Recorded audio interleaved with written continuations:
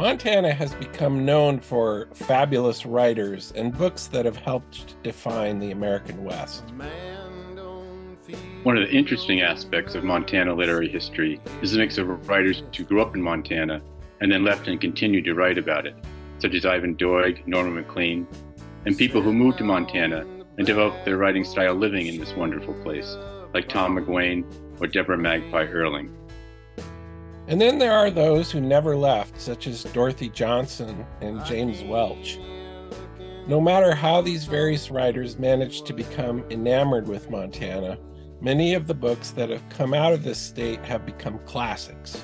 And many have led to classic films as well, such as Shane, A River Runs Through It, and more recently, The Power of the Dog. I'm Charles Finn, author of Wild Delicate Seconds and On a Benediction of Wind. And we at Breakfast in Montana are here to explore what it is about Montana that inspires so many great books and so many wonderful writers. For the next hour or so, we're going to talk to a Montana writer about one of their books. And I'm Russell Rowland, author of 56 Counties, Cold Country, and a few other books. We're also going to talk to these authors about a writer that has influenced their work. So pour yourself a good strong cup of coffee and spread some huckleberry jam on your toast. And welcome to Breakfast in Montana. All of your good times and good friends won't keep you from dying.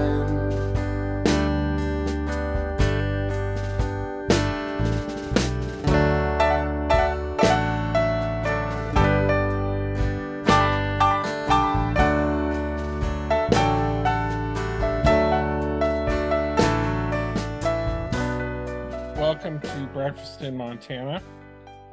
We're going to talk about a fabulous memoir by someone who's a friend of both Charles and me, Mary Jane Nealon, called Beautiful Unbroken, One Nurse's Life, which was published 2011. And this is the second time I've read it, and man, I just love her writing. Yeah, it's the second time I've read it too. I read it when it first came out and I was really impressed. But this second time, I'm really quite blown away. It's fantastic. It really is. I mean, not only is she's a poet, so not only is her language just fabulous, but she does such a deep dive into her own motives and the things she learns from some really powerful and devastating experiences that she writes about. Yeah, she certainly doesn't shy away from the difficult, and she's lived quite an extraordinary life. But what's struck me the most, and I want to ask her a little bit about this, is just that, I mean, memoirs are so difficult to write well. You probably know this better than I do.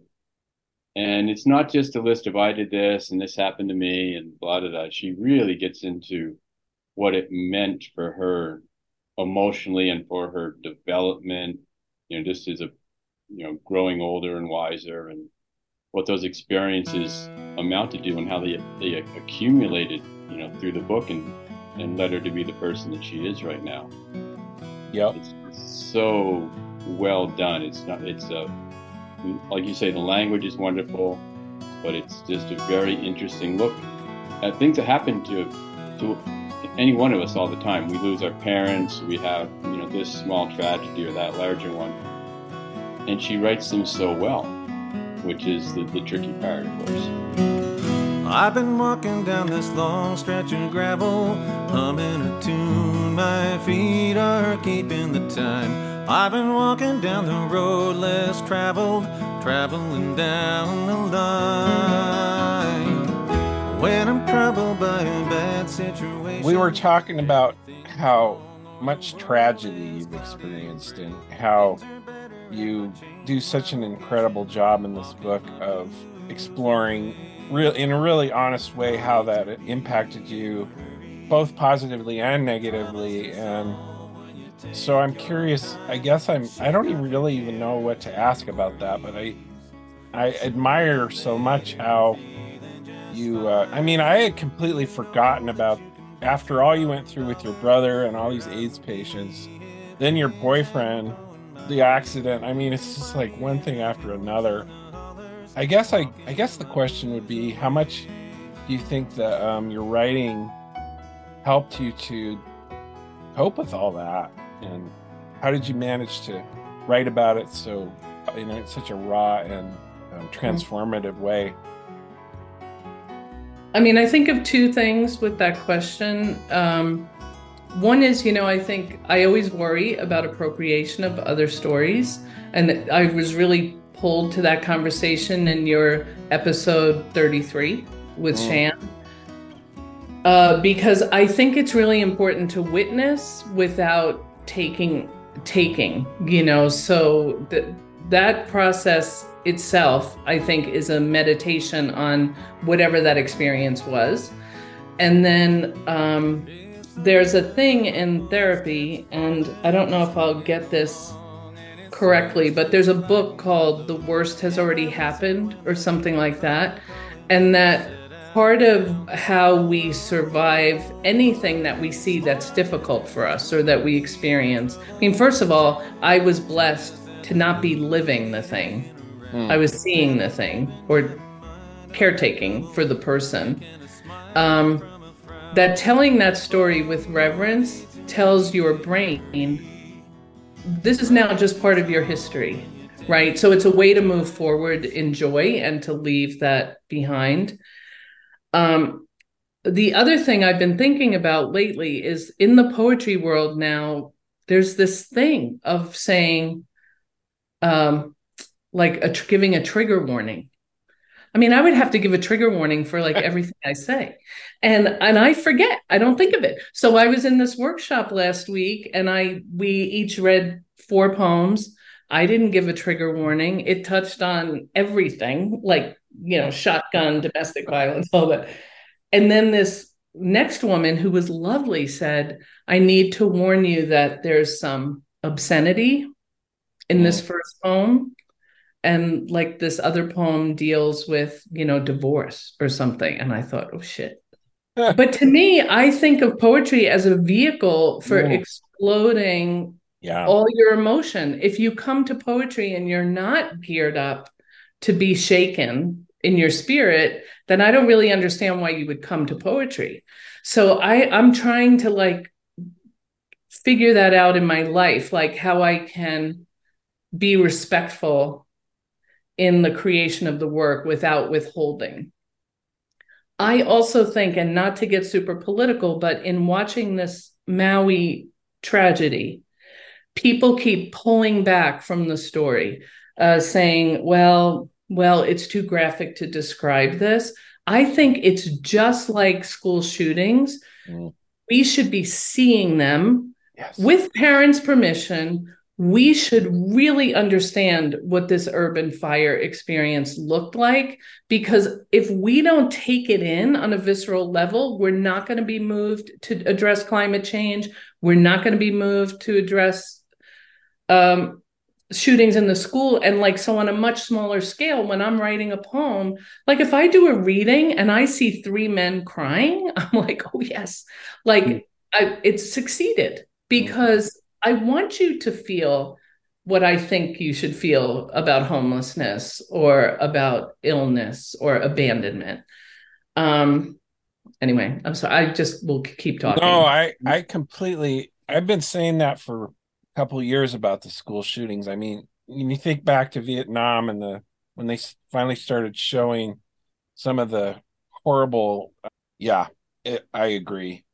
People aren't going to comprehend. Well, you quote Czesław Miłosz, where you say, what is poetry that does not save nations or people? Nations or people, yeah. Yeah, so, I mean, is that what poetry is for you? Are you trying to save the world? Are you trying to make it a better place? Oh, God, I'm not trying to save the world, but I am trying to, in my core, I'm probably a socialist, I really don't understand the removal of people from suffering of our fellow man.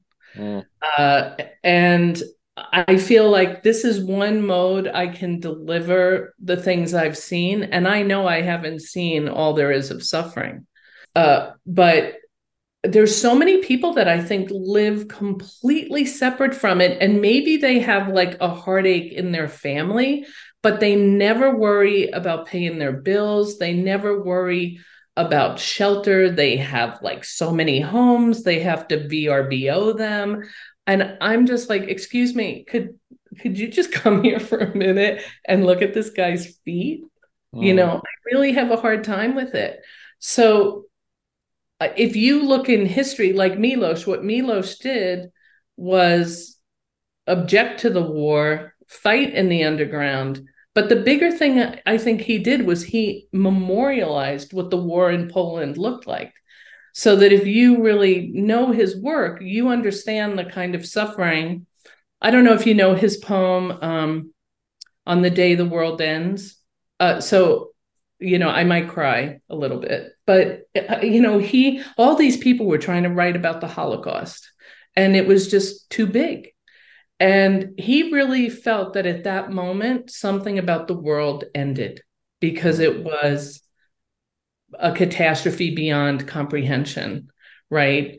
A genocide that he had not experienced in his lifetime. And so he just says, like, on the day the world ends, a bee circles a flower, a fisherman throws out a silvery net. He describes this beautiful, idyllic moment in the country. And then he says, there will be no other end of the world. There will be no other end of the world. He repeats it twice. That poem always destroys me because as these things happen, as these genocides, I mean, the stuff in Haiti, the stuff in Niger, like the world is like in such chaos, and yet there are these like beautiful little moments that somebody has, like, and the world is burning, right? So I feel like every poem, you don't know what your poem is going to do. Your poem might do nothing. Maybe nobody picks up your book, but the poetry's there. I feel like it has a job, and then what that job does, who will know, right? I've been walking down this long stretch of gravel, humming a tune, my feet are keeping the time. I've been walking down the road less traveled, traveling down the line. When I'm troubled by a bad situation, everything's wrong or the world is cloudy and gray. Things are better if I change my location, walking my blues away. No need to be in a hurry. Troubles dissolve when you take your time. Shake off your cares and your worries. Sooner than later you're feeling. I also love how raw she is about her own failings, especially when she writes about how much regret she had about not being there for her brother during the final year of his life, and how she managed to translate that into doing things for others, that job that she went on to working with AIDS patients. I mean, I love the moment where she describes where she was working in this place where the AIDS epidemic basically really exploded, and most of the people she worked with were talking about, you don't want to get too close to these guys.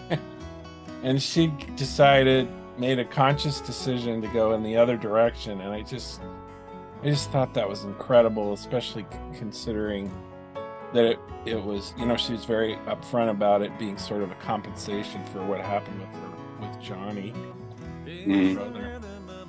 Yeah, and like you say, she talks very openly about her regrets and failings and failures, but at the same time, she allows herself some grace in that. And she's not like beating herself up over right. But she's like, she does seem to come to terms with it, that we're human and we're gonna fail. Mm-hmm. So it's kind of nice to hear her say that. Troubles dissolve when you take your time. Shake off your cares and your worries. Sooner than later you're feeling just fine. You know that you can bet your bottom dollar where I'll be. Something that I loved about your book is that you are very gentle with yourself about the times in your life where you felt the need to escape. Like, so when you were doing the AIDS work and you spent a lot of time just like going out and So I guess I'm curious about how you managed to be comfortable with that part of your life where you were looking for ways. I mean, the way you incorporate that into the story is an important part of the book, I think. Yeah. Well, it's funny, after that book came out, both my parents had passed, and this family friend sent me a note about it and said, your parents would have been so ashamed. Oh God. Right? I mean, I kind of my loved it. It was so God. ballsy. She was like 80 years old or something. And I replied back to her and I said, no, actually, they would have been really proud. Because my parents totally accepted our adult flaws, and my father was in recovery, so he certainly had things he had to account for. And I think we all individually probably felt like we failed my brother, even though probably none of us did. We all had those things, those fallibilities. I will tell you, in human being training, it's the first time in my life, because there was a very odd assault I had when I was young that I hadn't written about. And it really impacted my life. And in this book, I wrote about it, and I had Jeremy Smith read it. I don't know if you know him. He's a nonfiction writer here, a good friend. And then this other guy, Michael Klein, who's a poet, nonfiction writer on the East Coast. And I said to them, I need to know if this should be in there. And they both were like, oh my God, are you kidding me? It's the core of the book.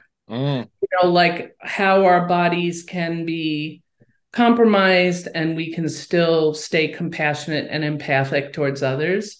And is it because of that, or is it in spite of that? And so that's kind of the struggle. But up until then, I'd be like, no, I don't think there's anything I wouldn't say, because I'm trying to be vulnerable and fallible. And if somebody doesn't like my writing, then they don't have to read it. They don't have to buy the book. But I don't want to not go there. So that's been a really interesting challenge. And Jeremy said to me a couple of days ago, I was thinking about that book. That book is really about like who owns our bodies and how do you decide to own your body. So I don't know if I'll ever finish it now, because like now there's just more and more things I want to think about and say about, but no, it wasn't hard because I don't really have shame about it. Maybe not shame, but as you were writing Beautiful Unbroken, you were imagining, I would expect, that your parents would read it, and of course your sister would read it. Was there any tension, struggle with like, maybe I shouldn't include that, or were there things that you purposely left out, saying, that's too much family, too intimate, I think I'll not write that part? Any self-editing? I don't think so. I would say I don't know my sister as well as I know many other people in this world, and I'm still learning about my sister, and I'm excited about that. And we have had a couple of things come up this year where she's like, no, that's not what happened at all. No, that's not who that was at all. And she's like 4.5 years older than me. So I'm like, oh, really? And I said, well, memory, we all have our own memories. And she said, yes, that's true, but mine are correct. Oh, God. So I think even if I wrote something that she felt was untrue, I think she would accept it as my truth, Finn, I think the other part of that is that we're all big readers, right? Like we, as a family, my father, I may have said this somewhere before, but like literally a couple weeks before he died, he said something. I said something. He goes, and that's what Molly Bloom said on the toilet in, Ulysses, or he quoted something from Graham Greene, or, it was just, we really loved the written word, and we loved the effort, the impulse to tell a story. So I don't think I withheld from my sister, but I think my sister is a thinly drawn character in my memoir. And part of that is just because our closeness has developed later in life and has continued to get stronger. But no, nothing. My parents used to come to all my readings, and they came to this reading in the East Village where the title was because a part of all of us like chains. And my mother was sitting there with like one of those little sweaters with like the ducks that join on the chain or whatever it was. And she says out loud, in like all these leather gay guys sitting near us, she goes, "Chains?" And I said, "Yes, chains, Mom." And then they just laughed. Like, so yeah, it's a blessing because I hear a lot of people talk about that fear of family. Well, I think you have to decide in any. I mean, you have no way of knowing who's going to be offended by what. So, being careful about that kind of stuff is really pointless in the end. But it reminds me, what you said about the memories reminds me of who William Finnegan is? Mm-mm. New Yorker writer who wrote this book called Barbarian Days about his surfing life. Yeah. I heard him talk one time, and he was telling a story about how he was like meticulously careful about, he ran every part of this book by the other people involved, and said, "Is there anything that you think I should correct or whatever?" And there was one part in the book where he was talking about going back with his girlfriend to visit her dying father. And there were several passages about this period in their life. And he sent it to her. And after they'd had several conversations about it, she finally said to him, "There's one thing about this part that you've gotten wrong." And he says, "What's that?" And she said, "You weren't there." And he's like, "What?" She said, "You didn't go with me." And of course he knew he was there, but that's the way she remembered it. Isn't that fascinating? That is wild. And I will say, my friend Anne, who I was a traveling nurse with, she did say to me, "Don't say anything my mother can't read." But I didn't need her story to be exposed, whatever. Not that there was anything to expose, but in her mind, she was worried about her portrayal.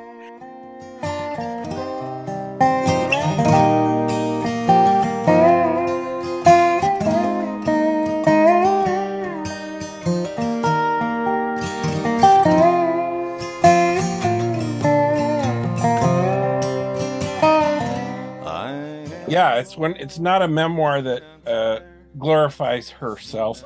No. It's more of an exploration of how do we deal with our own weaknesses and shortcomings, but also find ways to make our better parts show. Right. Well, which is what any good memoir does. It's not just a navel-gazing exercise.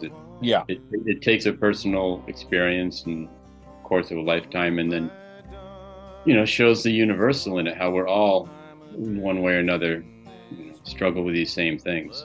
So I had a couple of examples of beautiful language. Yeah, I pulled a few too. Phrases, spicy sadness. My grandmother sat on the stoop and gathered all the tragedies in her lap, repeating them as stories. That's just so great. I tried to imagine my fear was what made me special. Oh, and this line about her, how she was such a fearful kid and her brother was like completely the opposite. He was brave and just kind of lived life at the fullest. She says, almost everything I was afraid of would eventually happen to him. Mm-hmm. There's just so many little nuggets like that just take your breath away. Yeah, in fact, I had pulled out the spicy. Oh, did you? Book too, yeah. Uh-huh. I'm trying to find. This some of her opening paragraphs are just wonderful. This is from the chapter Unforgivable. Regret began as a little rock chip in the windshield that on a cold morning cracked and grew larger and larger until I couldn't see the road anymore. And then it goes on and on. But her analogies and her metaphors, similes are just one of her strong points. Yeah, absolutely.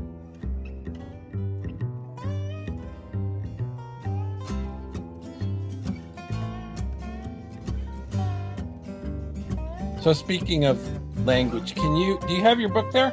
I don't, because I packed all my books. I kept a fish to feed all hunger, but I packed everything. Oh, okay. I guess I'm going to have to read this for you then. So this is from I Come Home to My Mother. And I think it's just such a fabulous example of how your poetic sensibility shows in this nonfiction narrative. My mother was a pink bud fallen on the grass in the orchard. My mother was the green light in beach glass and the ornate reliquary on the front of the Book of Psalms. She was etched in wrinkles from years in the sun and delicate in her frame. If she was a musical note, she would be the plaintive A flat. All the little arguments of my youth. My dress was too long, my hair too wild. All the criticisms disappeared, not just eased, but vanished. My mother and I entered a new rhythm. I arrived on Friday night. She cooked something I liked. On Saturday, we did errands. My father rested after a week of doing most of the chores on his own, since the stairs were getting more difficult for my mother. Sometimes when we did errands, she waited in the car, but more often we just moved very slowly together from one point to the next. Sometimes I held her soft hand. When we were younger, we used to laugh about the Polish women in the neighborhood who walked hand in hand. Now I took hers and said, let's be Polish. It's just beautiful stuff, Mary Jane. It's just Thank beautiful. you. Yeah. That was a real, I know I've mentioned Shan a few times on this, but I have had great conversations with him about forgiveness.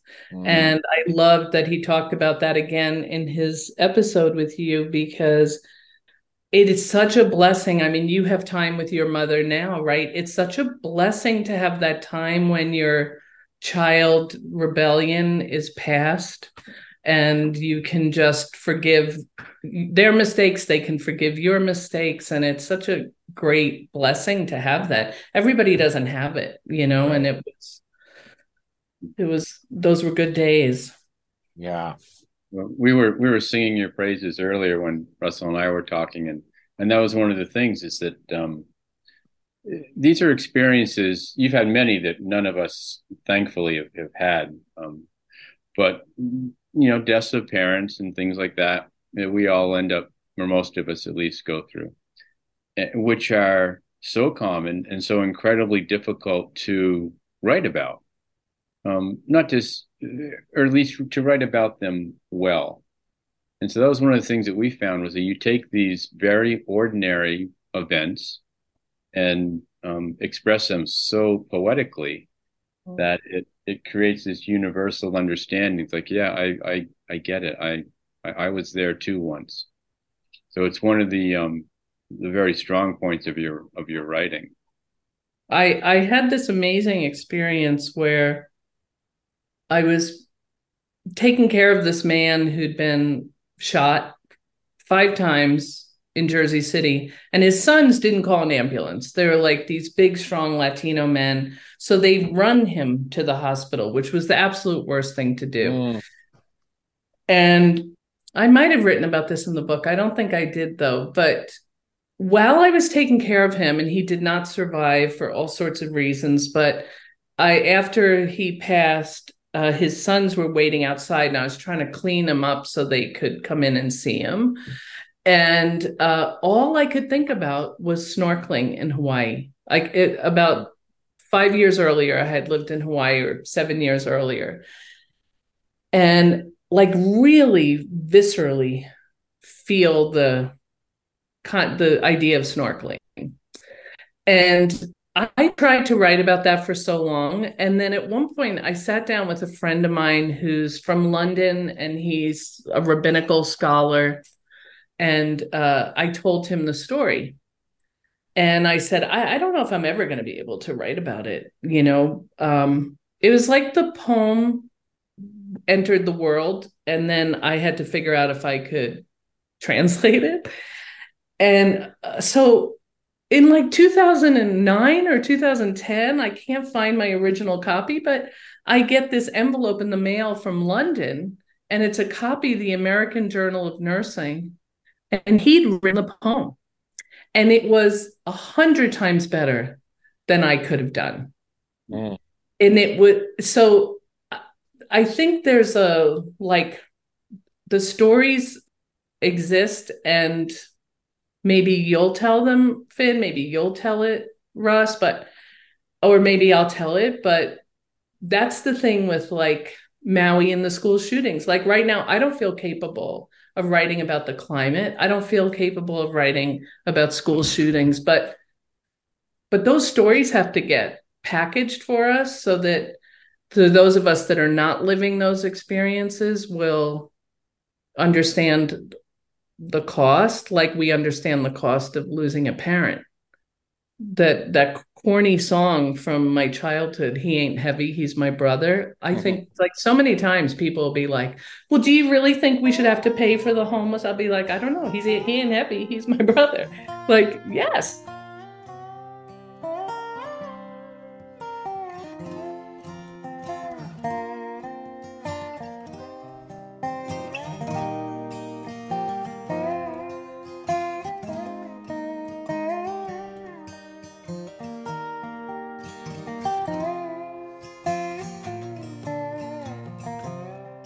She's good at these lists. Like there's another part on page 24 where she's talking about moving. She says, when I moved away, I left my brother.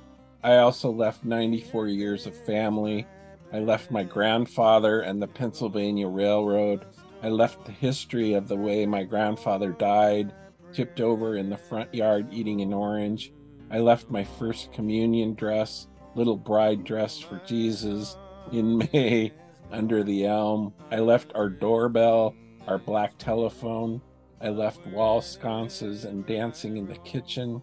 I left my mother doing the hornpipe, kicking up her heels, flinging the dish towel over her hair. I left all the baths I took with my brother and how we would make soap bubbles rise from the washcloth.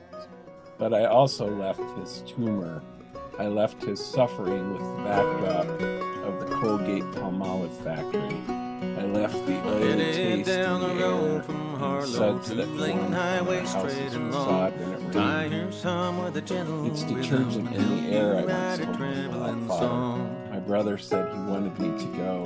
I thought if I repeated that to myself, 2 more days and then to Texas. First stop. That's just incredible. Yeah, well, that's the poet in her, right? And that's why poets so often make very good nonfiction writers.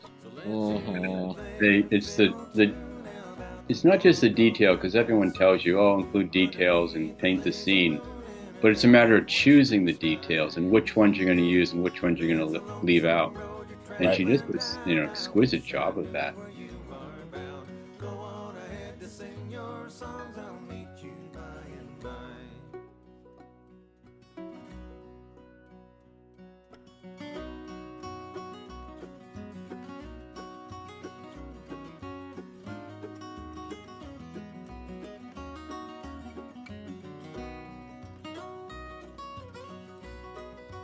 Yeah, I wanted to ask you about when you said you weren't sure you could be happy without the counterweight of suffering.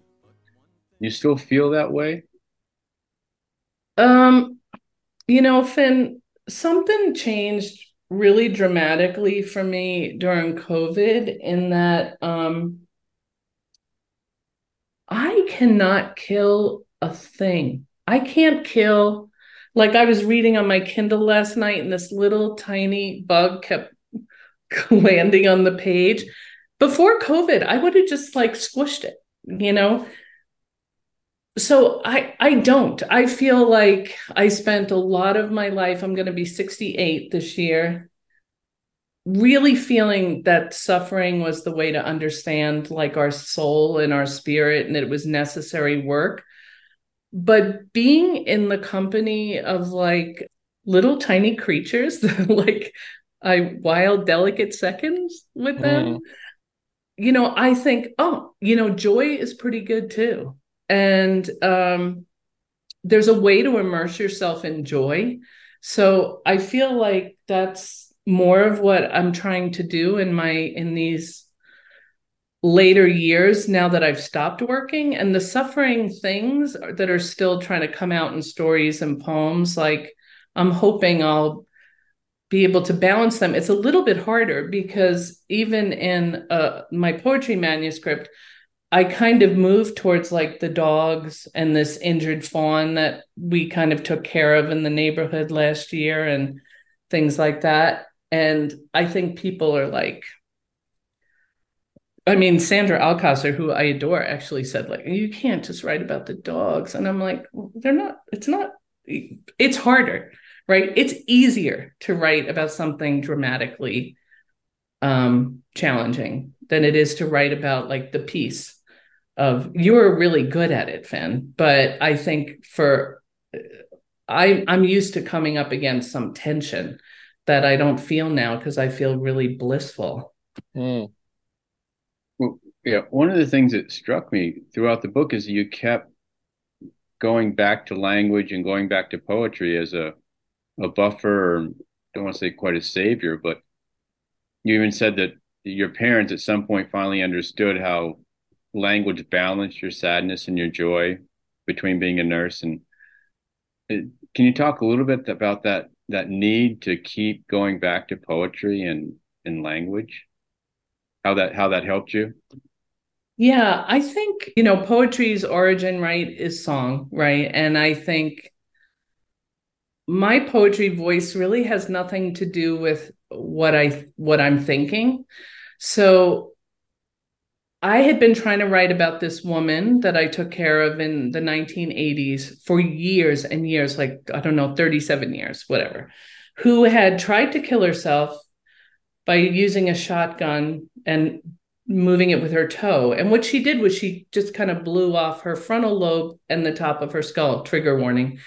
And she was so beautiful, and she was young, and she had a handful of kids and this very scary, mean looking farmer husband who I don't know anything about. Maybe he was lovely, but for some reason that was her answer.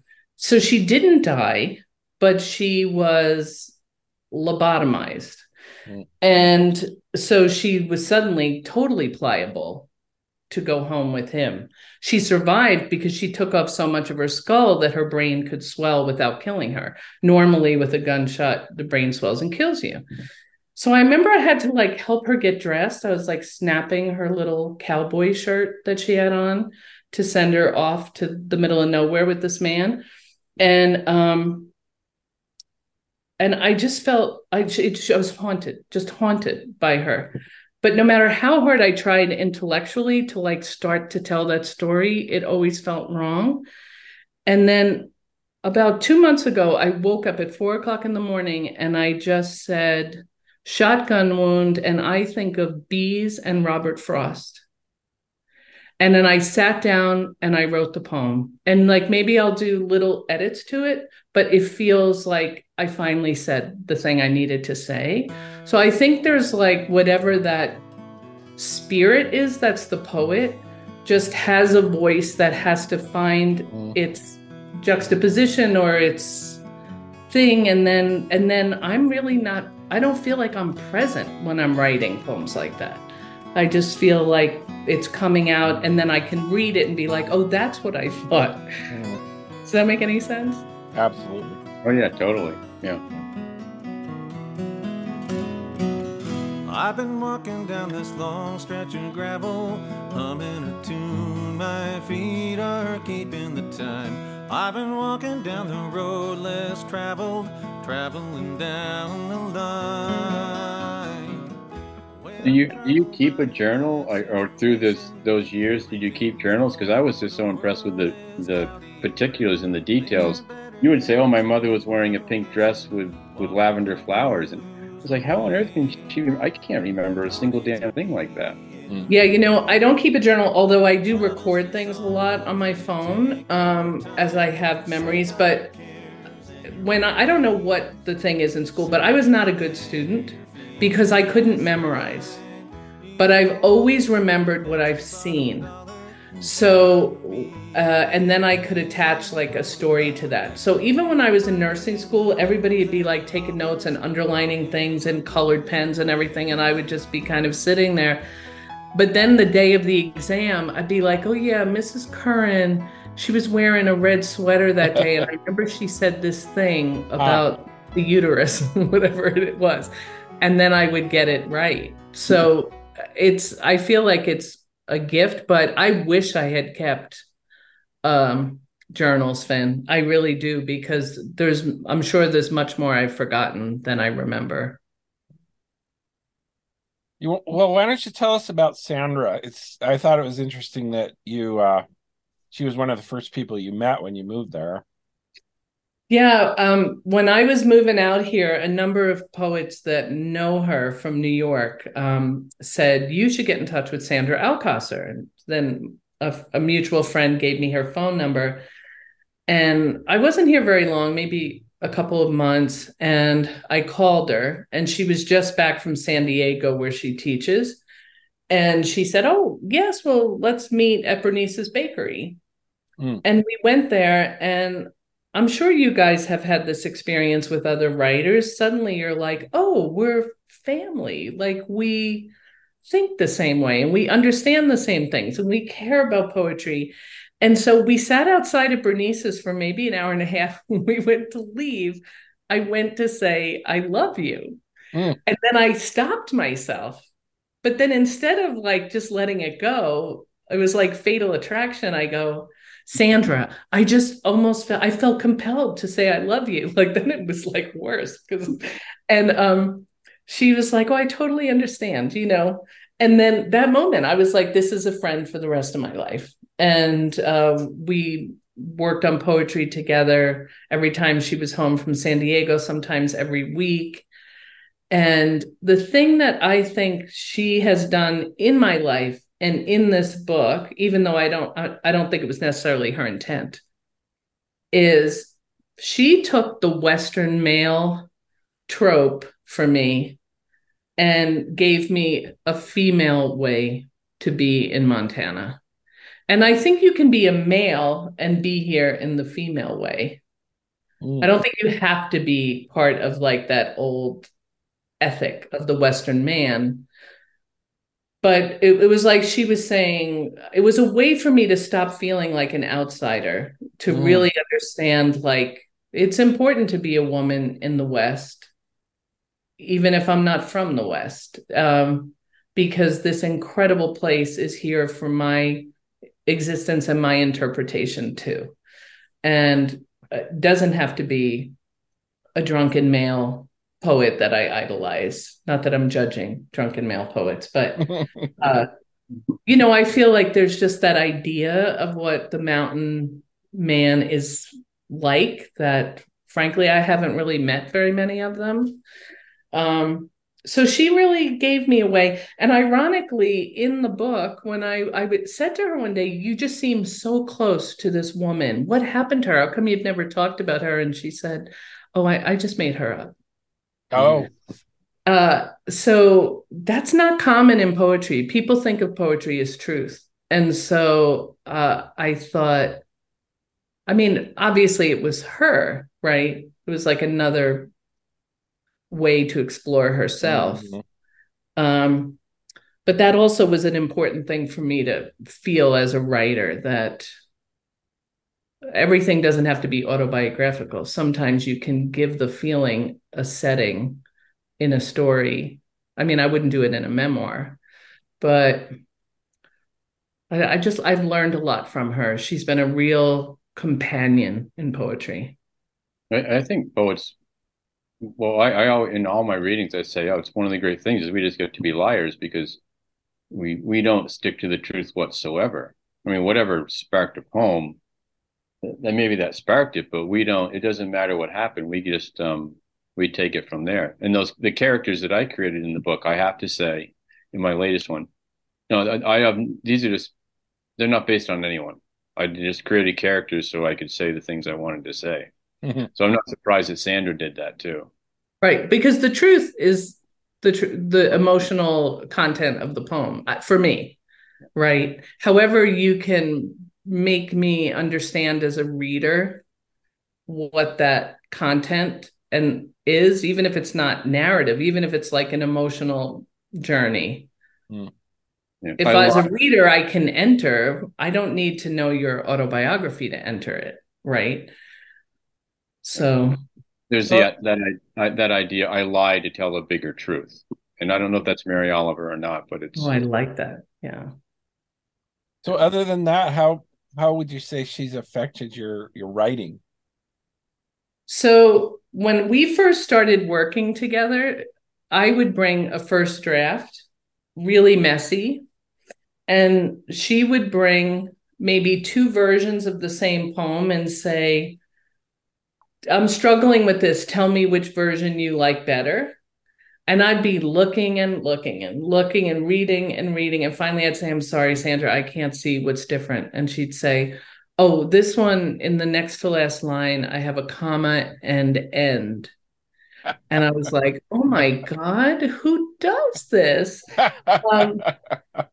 Do you?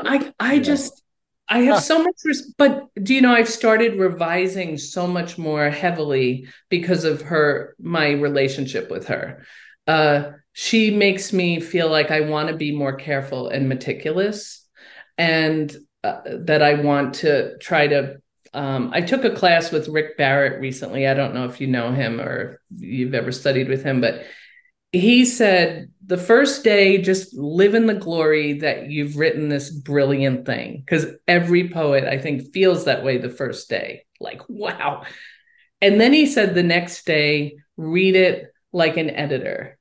Then read it like a stranger.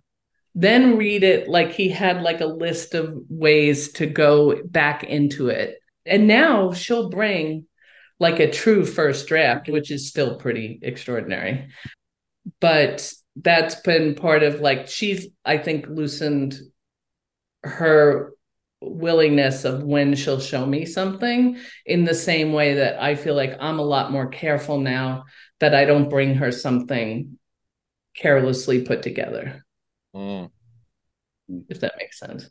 Yeah. So can you tell us what you liked about about Sandra's work? Yeah, I'm fascinated by her. Talk about language. You know, I'll think my vocabulary's okay, and then I'll read, like, I don't know. Let me see if I could find like a really quick example. Oh, do you have her book there? I have her book here. Oh, good. Okay, this is like, I'll just do like 3 or 4 couplets in the middle of this poem called The Man in the Window. Okay. I return from work to watch him. At dusk, when he pulls the shade, I am waiting. With his smooth hand, he tosses black-seamed stockings from the window, a white lace slip. They inflate like silk pigeons, flap and twist past Western Union, past sparrows in their vapor lamps, then dive back to Chambers Street, where they cling to the pale linen shoulders of strangers. Her entire book is like that, where you just are in this cinematic thing of like beautiful, tight sounds and images.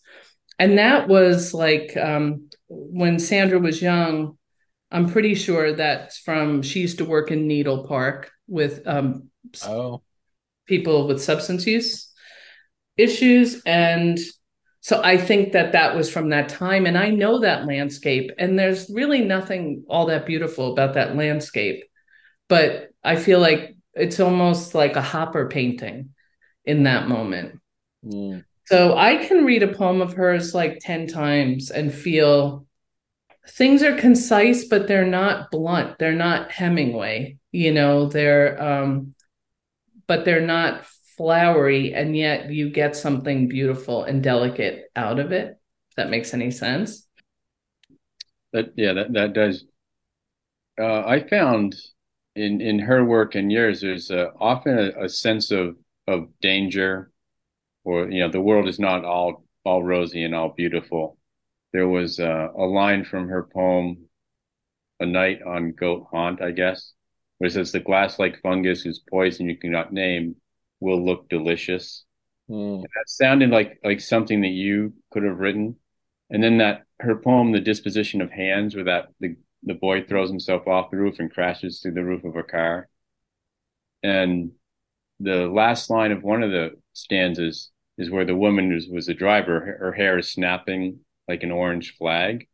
Mm. But right after that, she says, "We save what we can, mostly small things," and then lists these little, which it reminded me so much of what, Things in Beautiful Unbroken, where there's this tragedy you're witnessing, you're part of, and you were noticing the small, beautiful things that still exist simultaneously. Mm. So I can understand why you would have a relationship and like Sandra's poetry, because they're very similar. Have you crafted your poetry somewhat after hers, do you think? No, I don't think so. I mean, we joke because she wrote for a number of years these sonnets, this sonnet sequence. And after like the fifth year, I would say, is this a sonnet? Because like it was all different explorations of the sonnet. I just bought Robert Haas's little book on form. I want to explore form more myself, but historically I haven't held my feet to that fire.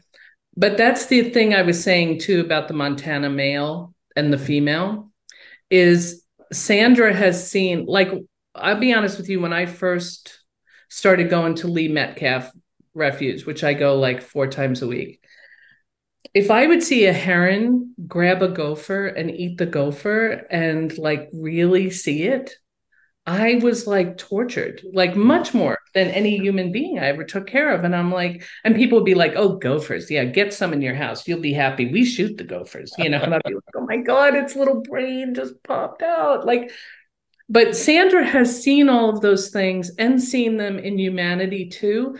And when she writes about she can make something so beautiful that there's one poem she has where a hawk has gone through her window and it left like the outline of its wings.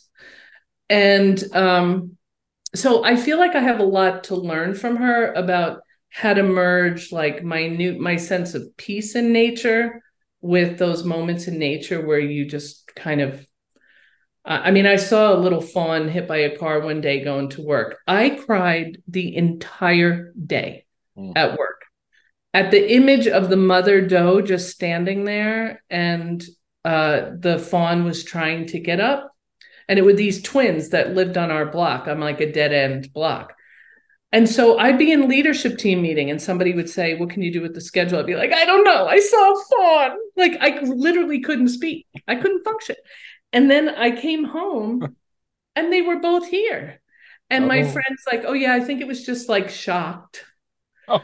So to me, that's like a thing Sandra understands completely at her core. Like what's beautiful and what's violent goes hand in hand sometimes. And that's all still new to me after 22 years. I'm still trying to navigate that. Human violence, I'm much more like sort of get it. Right. Do you want to read anything else from her? So this is A Fish to Feed All Hunger. On the porch, like night peelings, bags of red hackles, the fisherman is dressing capes of moose mane around him. In his vise, he wraps the waist of a minnow with chenille. We wade downstream. I am barefoot. The fisherman stands, thigh deep, signing insects. Perhaps today, in this blizzard of cottonwood, it is the caddis that rises after a year in mud from larva to phoenix in 4 seconds. The fisherman ties an imitator of hare's mask and mallard breast. He washes his hands in anisette, then casts back a false cast. Watch the insect's legs break the water. I line the creel with hay and mint and lay in 6 pale trout. There is a pink line that runs the length of a rainbow's belly, more delicate than an inner ear. It makes the whole basket quiver. The fisherman does not ask why I come. I have neither rod nor permit, but I see him watch me afternoons as I bend to brush down my rooster-colored hair. He understands a fish to feed all hunger, and the lure is the same. So I love that poem, and when I read that poem, I think of Wordsworth, behold her single in the field, yon solitary Highland lass. Like, to me, that's like all of echo poetry in that poem. Desire and labor and nourishment. Beautiful.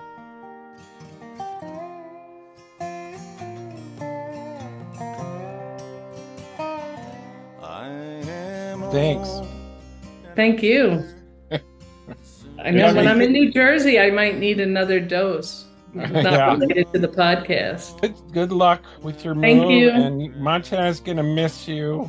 Yeah. Well, I'm going to miss Montana, but I cried in my dentist chair and the water was like collecting in my ears. And finally he goes, am I hurting you? And I'm like, no, I'm just going to miss you. Yeah. Thank you so much, Mary Jane. This was fabulous. Thank you. I've loved it. Bye. I'm adrift in this world, but wherever I roam, I will still love that girl. So I'm bound for the mountains and a land far away, and there I will. Thanks everyone for listening to Breakfast in Montana. I'd like to thank our sponsors, the Isle of Books in Bozeman, and also the Isle of Books and Books in Butte, Montana, and also the bookstore in Dillon, Montana. And I would also like to thank Aaron Parrott for being host of this show for most of the last 5 years. And I'd like to thank Charles Finn for hosting the last couple of episodes. This is actually going to be the last episode of Breakfast in Montana. And I'd like to thank everyone who supported the show. And I hope you've enjoyed our discussion with all these Montana authors. I would like to extend a special thanks to all the authors who participated and agreed to be interviewed for Breakfast in Montana. This episode featured the music of John Lowell, and you can find John's music at johnlowell.com. Thank you.